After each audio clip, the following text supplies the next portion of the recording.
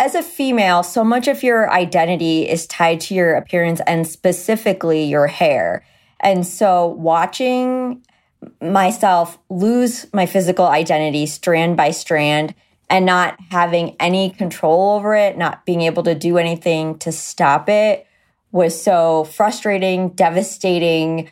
Looking in the mirror and seeing a face that looked so different than the face that I had gotten used to for the past 30-some years was just an absolute mind fuck.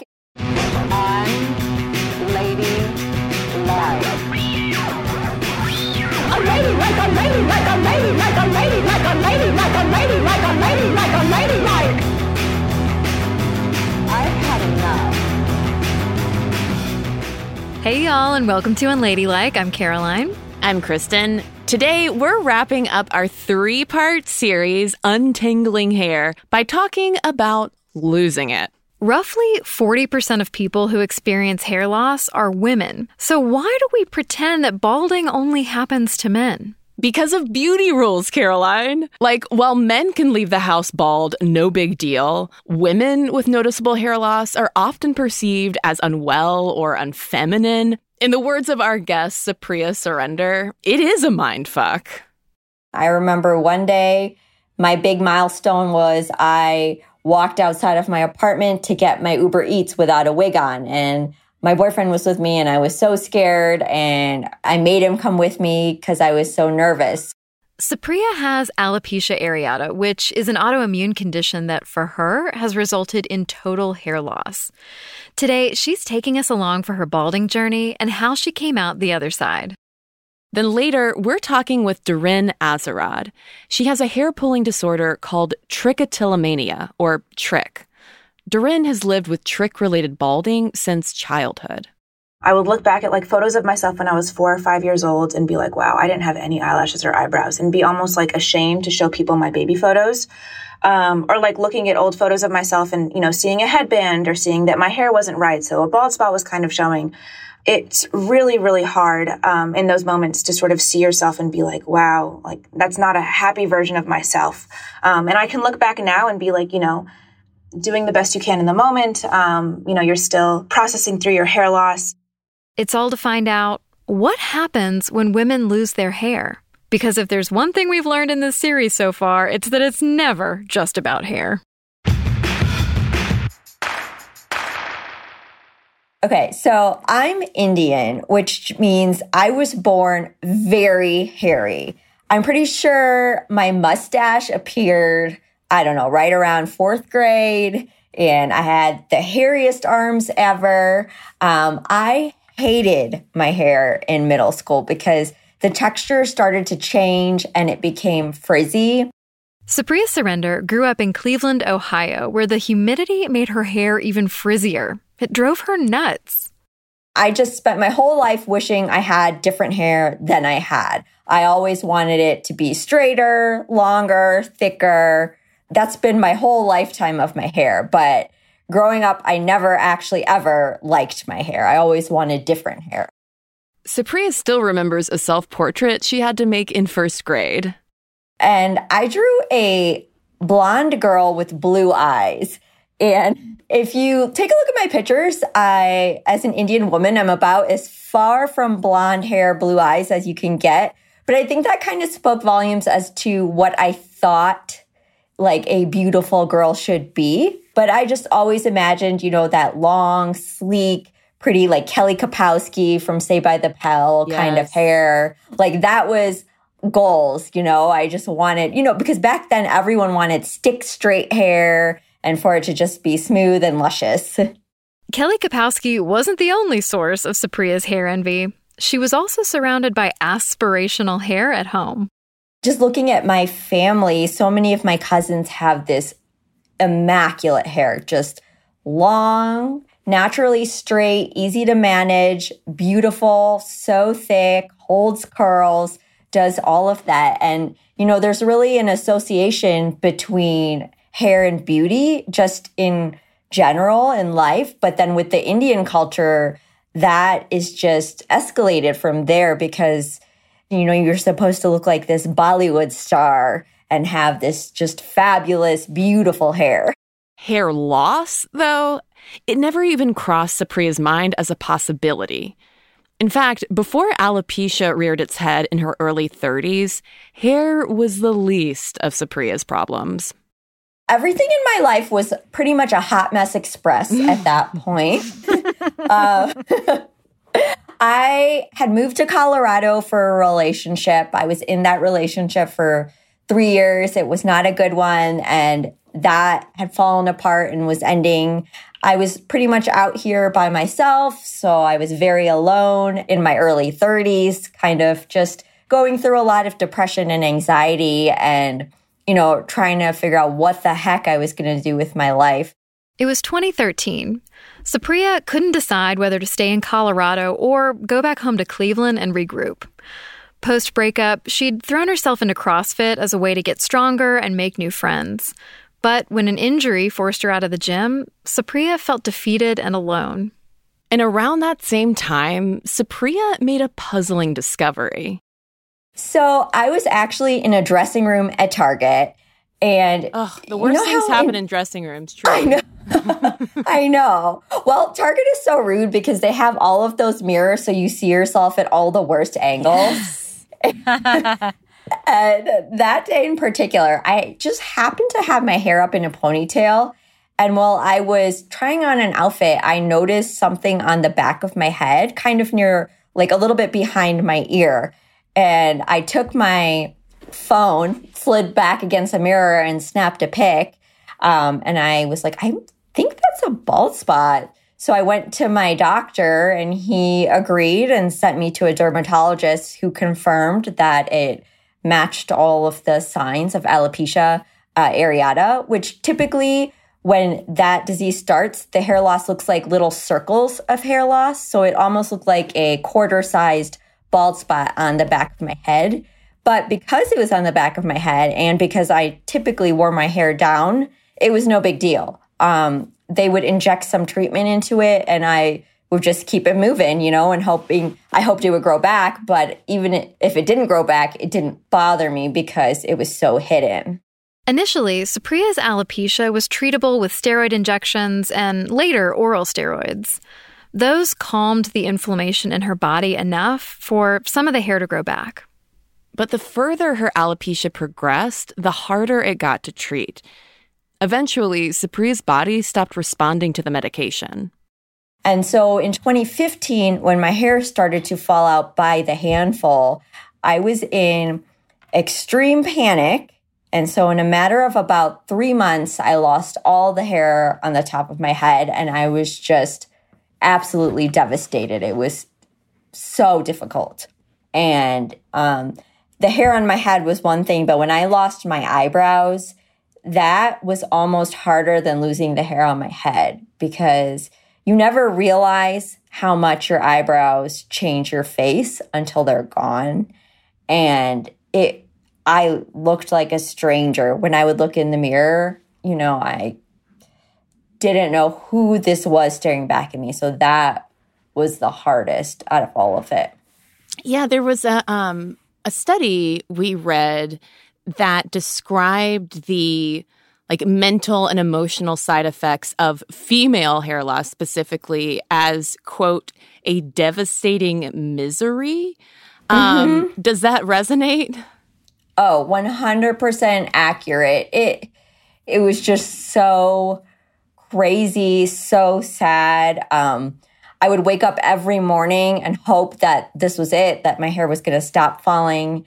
And then I would get up and it would just be immediately falling. And all day long, I would feel it on my arms while I was driving, while I was working, just this nonstop reminder that it was happening. And they tell you, try not to get too stressed. Stress can make it worse. And it's just like, okay, I'll try that. The old just relax treatment. Yeah. Always works. Works swimmingly. We're going to take a quick break.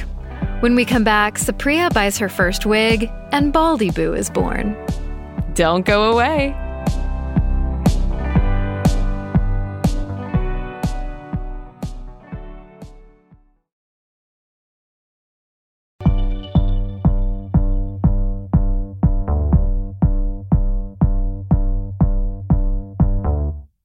We're back with Supriya Surrender. By 2015, Supriya's hair was mostly gone.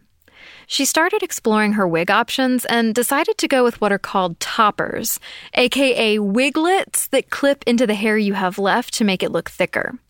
But Supriya's first topper seemed to hurt more than help.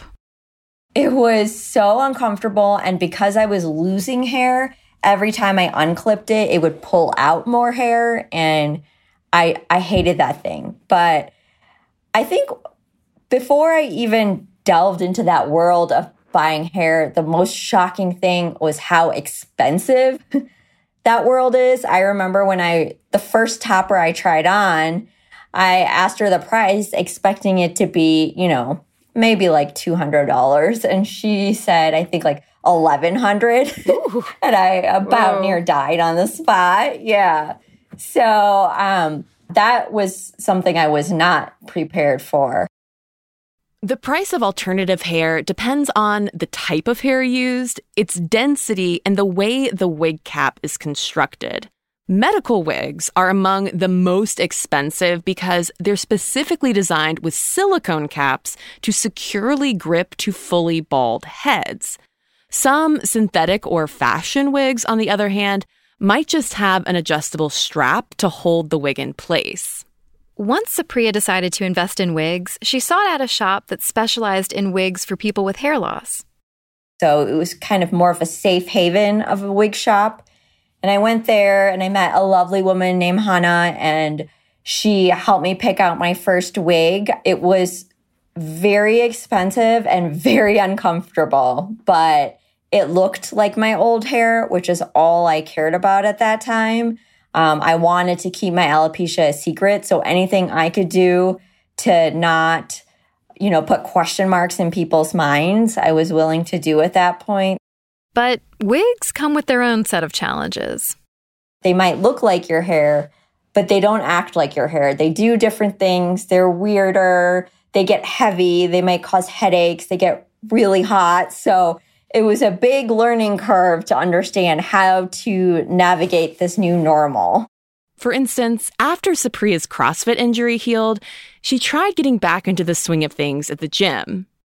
Working out with a wig is hard, but CrossFitting with a wig, in my opinion, is impossible, especially with that very first wig I had. So I would work out bald, which I just hated it so much.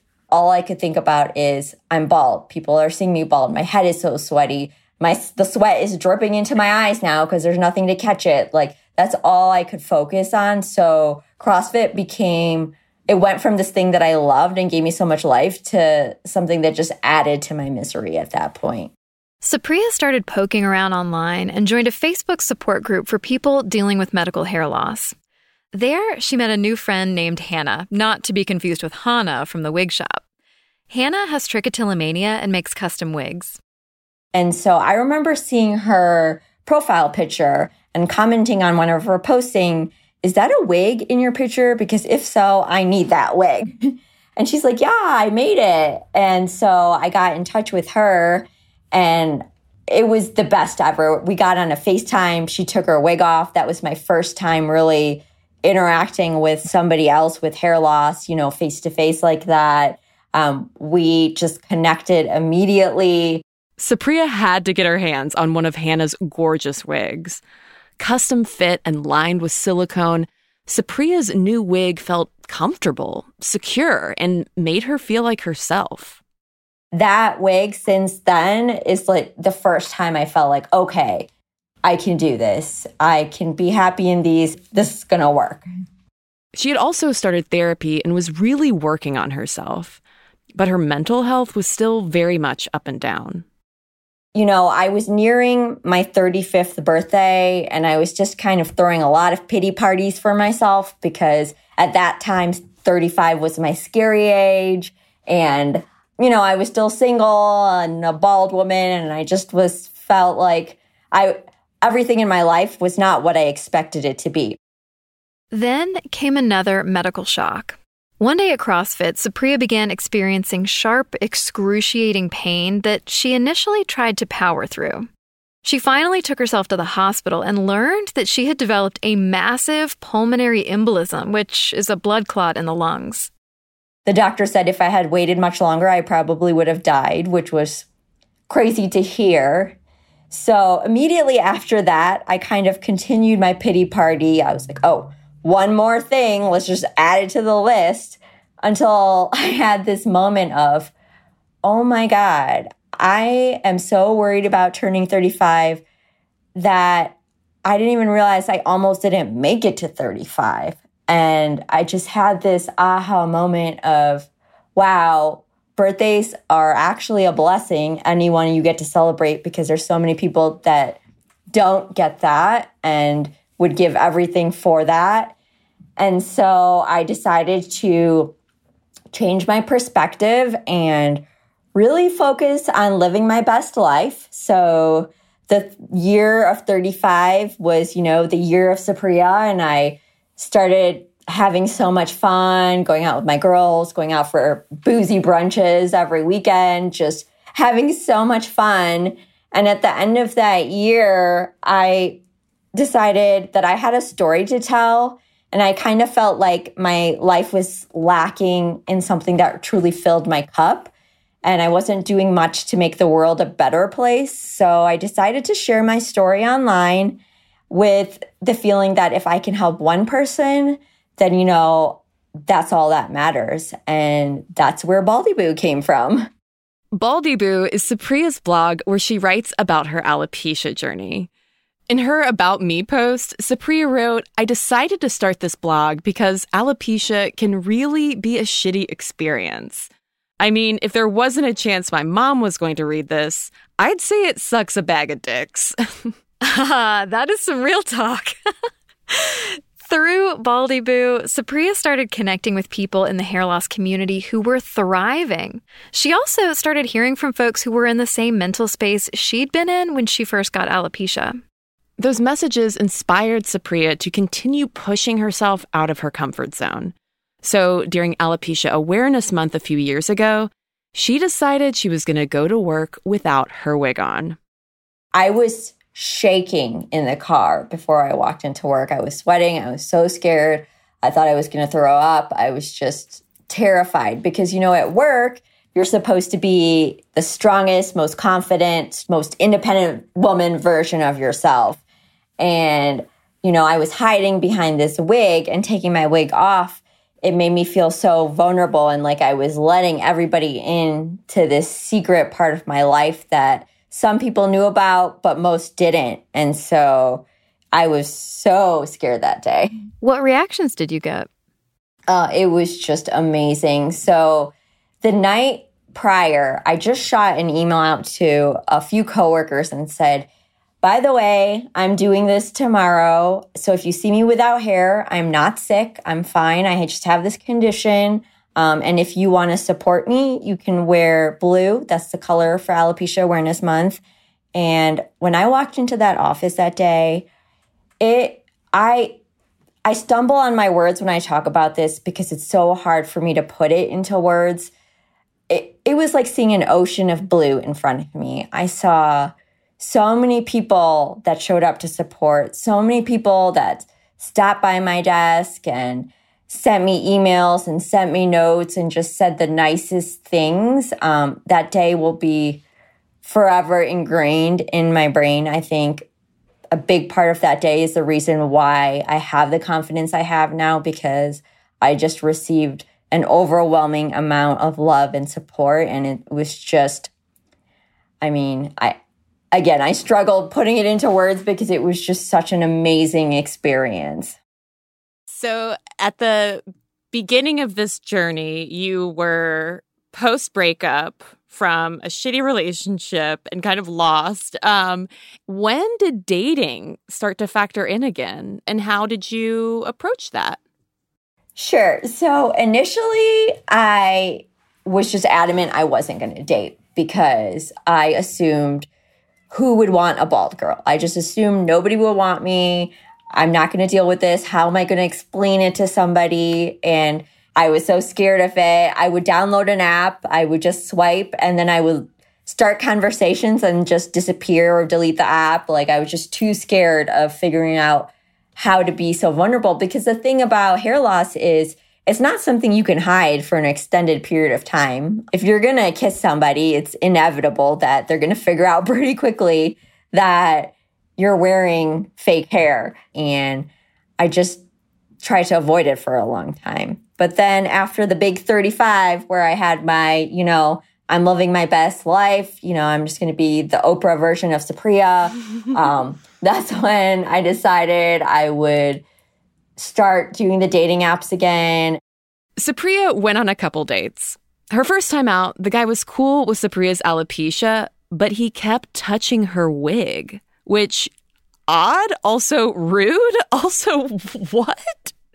But the second guy, it was even funnier because he was wearing a hat, and then he looked at me and said, "So I have to tell you something. I'm actually bald." And I said, "Well, you know what? So am I." So, yeah, that worked out. But after that, I kind of just got into this weird place where, not weird place, good place, where I didn't feel like I needed a relationship to be happy, which was a huge milestone for me because for so long, happiness was associated with being in a relationship, and that was such a key component of it. And instead, I really started focusing on myself and enjoying my own life. And through that journey, I met my boyfriend now. It was perfect timing, and it's been so good. And he's so accepting of everything alopecia. The second I walk in the door, it's wig off, bra off. That's the order of operations. Put that on a T-shirt. Yeah. So how is your relationship with baldness now? Honestly, I'm at a place where, I wouldn't say I'm 100% good with it. There are definitely days where I wish, I had my eyebrows back. I'll never wish to shave my legs again. I currently have a weird patch of hair growing on my legs, and I think that's just very rude. But yeah, I feel good. I like to switch up my wigs now, which I would have never done a few years ago. So some days I'm blonde, some days I'm brunette, short hair, long hair. I just kind of live my best life as best as I can. What words of wisdom or advice would you give your younger self? I would say don't let go of hope, that there's always a light at the end of the tunnel, even if you can't see it. I would say that life is always worth living. And even when you feel like you have the shittiest cards being dealt to you, that it's going to turn around, and keep fighting for a better life. Keep fighting for your happiness, that you deserve to be happy, and keep chasing that. And also don't date shitty men.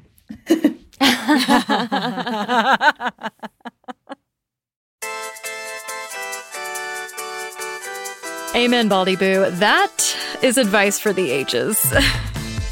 We're going to take a quick break. When we come back, hairstylist Doreen Azerrad tells us about life with trichotillomania. Stick around.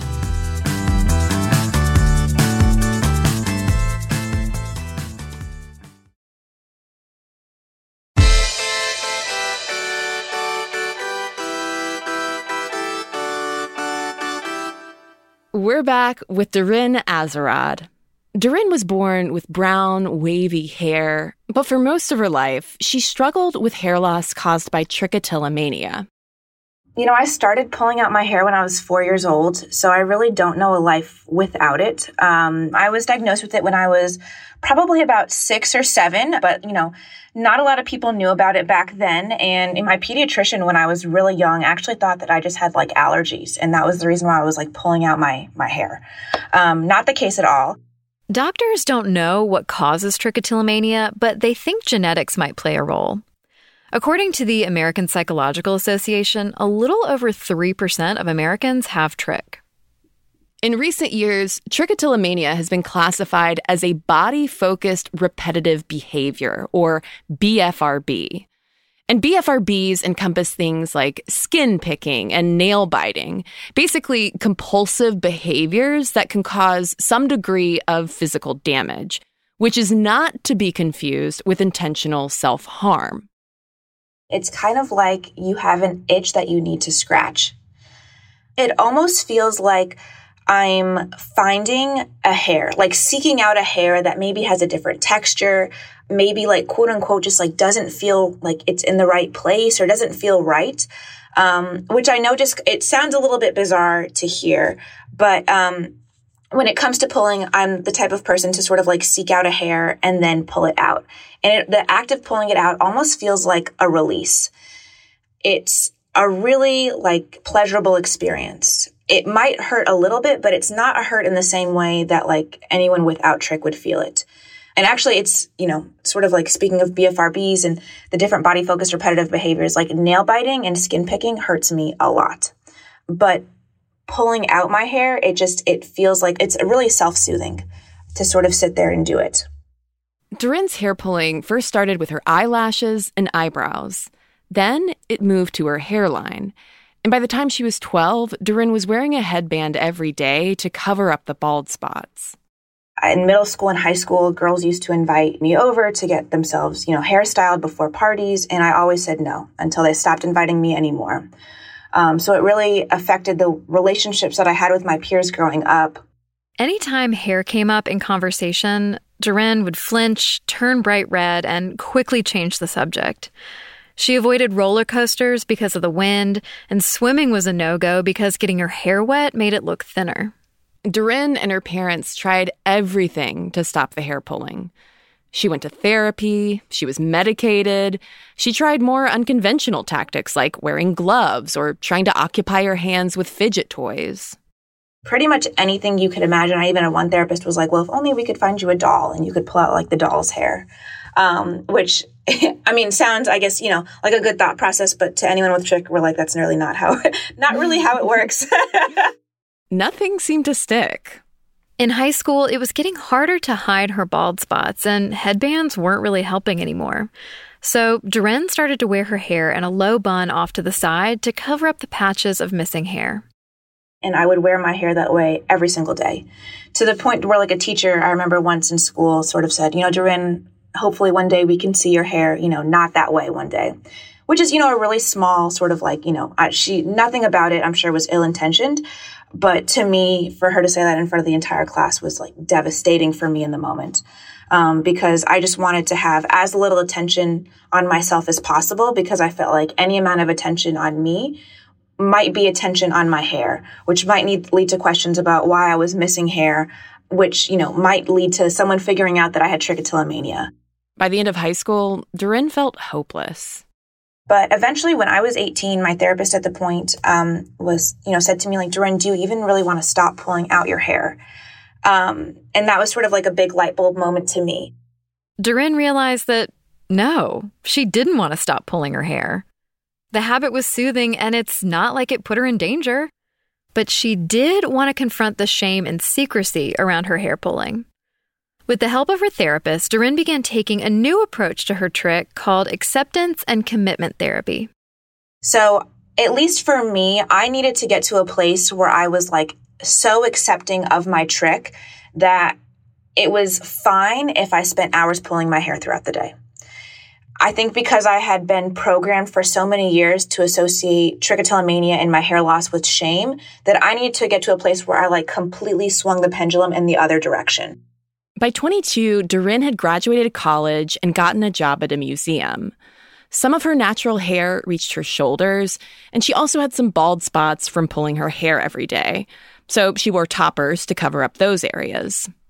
At that point, Dorinne was working on trick acceptance privately, but hair pulling was still her most closely guarded secret.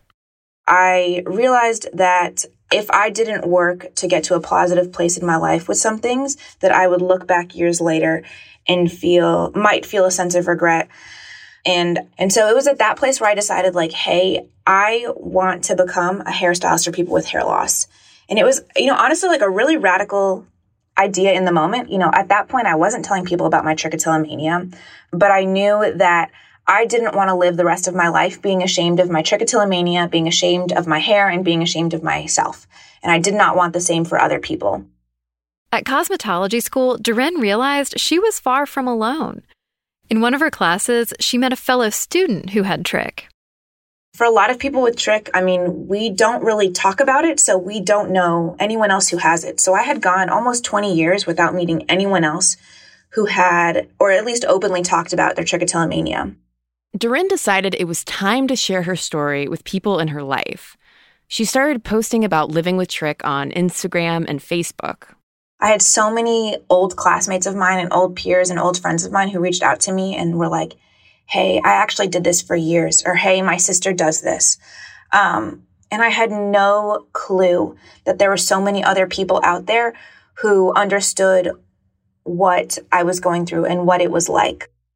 How did your feelings about your hair and social expectations around femininity and hair, how did those change as you got older?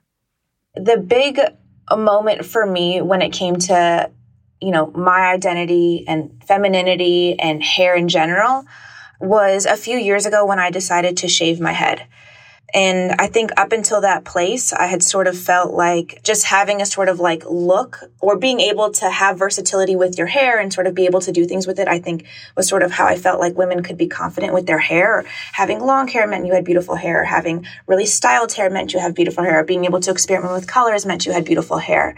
And a few years ago when I was in cosmetology school, I had a client who told me she had gone through MS, and she said that at one point she ended up shaving her head as part of the process.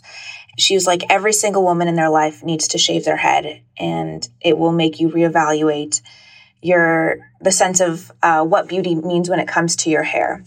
And ultimately, I came to a place where I wanted to shave my head because, for me, I felt like my trichotillomania had ruled my relationship with my hair for so many years, and being able to shave my head meant that I sort of had control when it came to my hair and my hair journey. And so when I ended up shaving my head, I honestly felt like more feminine than I had in years, which is really wild to think about now. I just felt like I had this sense of confidence over me. All of a sudden I no longer had to hide. And I was, really exposed. And I had no hair. My entire scalp was exposed, but I just felt really confident. The experience of shaving her hair was a reset for Doreen.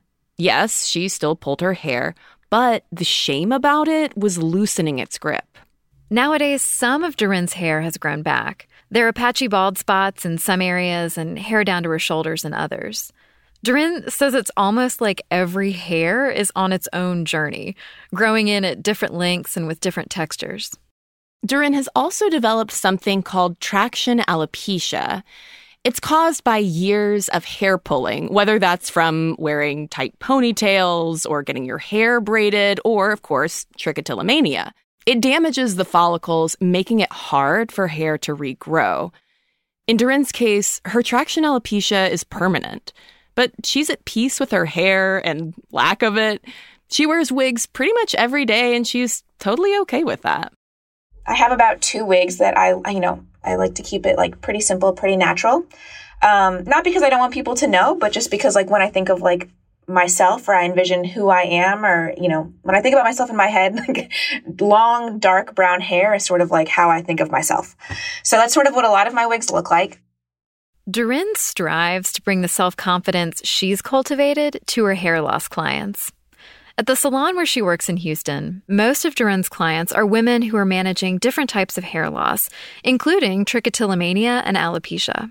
Doreen washes, cuts, and styles her clients' wigs, toppers, and bonded hair, which is like extensions. I really want to focus my salon chair to make sure that my clients feel like this is not a place where we need to harp on the negativity of having hair loss. By all means, let's talk about it. Let's talk about how we're feeling about it. Let's talk about, it was a really not great month for my hair loss. A lot more came out in the shower. Or, I pulled a lot more this month. let's talk about all of that. But I don't want to make it a place where we feel like this is like down in the dumps. Like, why am I here? I don't want to be in a salon chair. So when they come into my salon chair, I no longer want them to feel like the burden of their hair loss is solely in their hands. I am now in charge of your hair. I'm the one who's sort of taking on, not a burden, but I'm the one who's taking on your hair and what your hairstyling looks like. And whatever you might feel might be the burden is no longer the case when you're sitting in the salon chair. Has working with hair ever been triggering for you or distressing for you? Actually, it has been the complete opposite. And I did not realize this until I started cosmetology school. But I mean, trichotillomania is almost like a self-soothing thing. And so I'm so used to having like my hand in hair for so many years that when I started hairstyling, I was like, oh my gosh, I get to like have my hand in hair all day long. And, you know, it's professional. Like this is what I'm doing. So no, it's never been triggering. If anything, it's been very relaxing. And, you know, I kind of joke with other chick people that like our little superpowers, we have like amazing, fine motor skills. Like our fingers are unbelievably strong from just like seeking out hair. So no, it honestly has been a blessing for me professionally. So what do you wish more people understood about trichotillomania?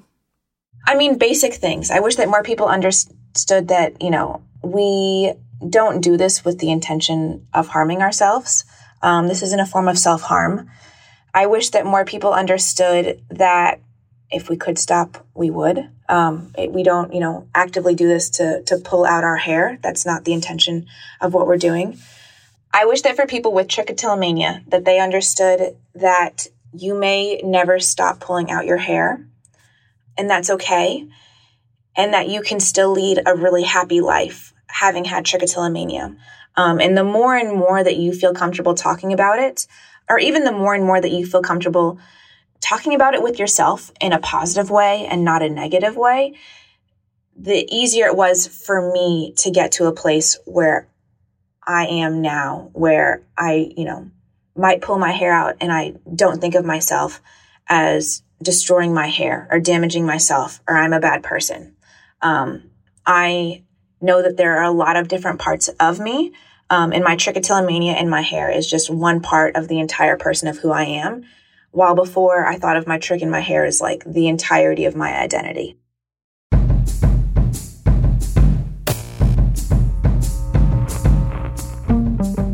You can keep up with Supriya's alopecia journey over on her blog, baldyboo.com, or on Instagram @baldyboo. You can find Duran Azarad over at her website, duranazarad.com, or follow her on Instagram @duranazarad. Y'all can find us on Instagram, Facebook, and Twitter @UnladylikeMedia. And you can support Kristen and me by joining our Patreon.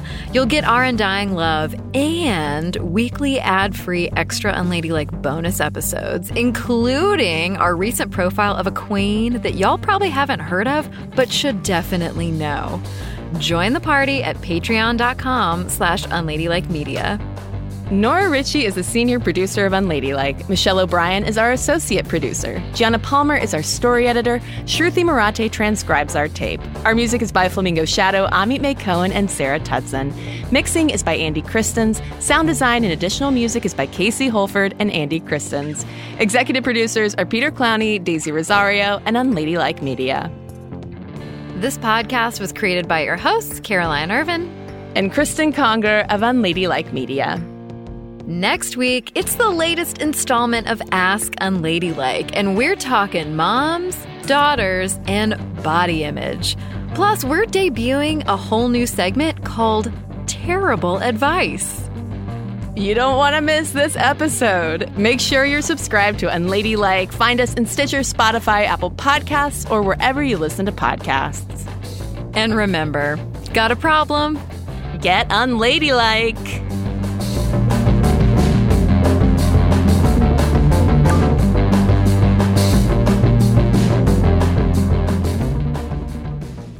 Supriya has alopecia areata. I always want to say areata. I don't know. You call them your areola?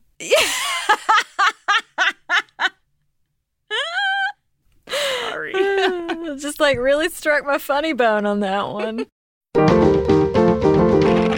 Stitcher.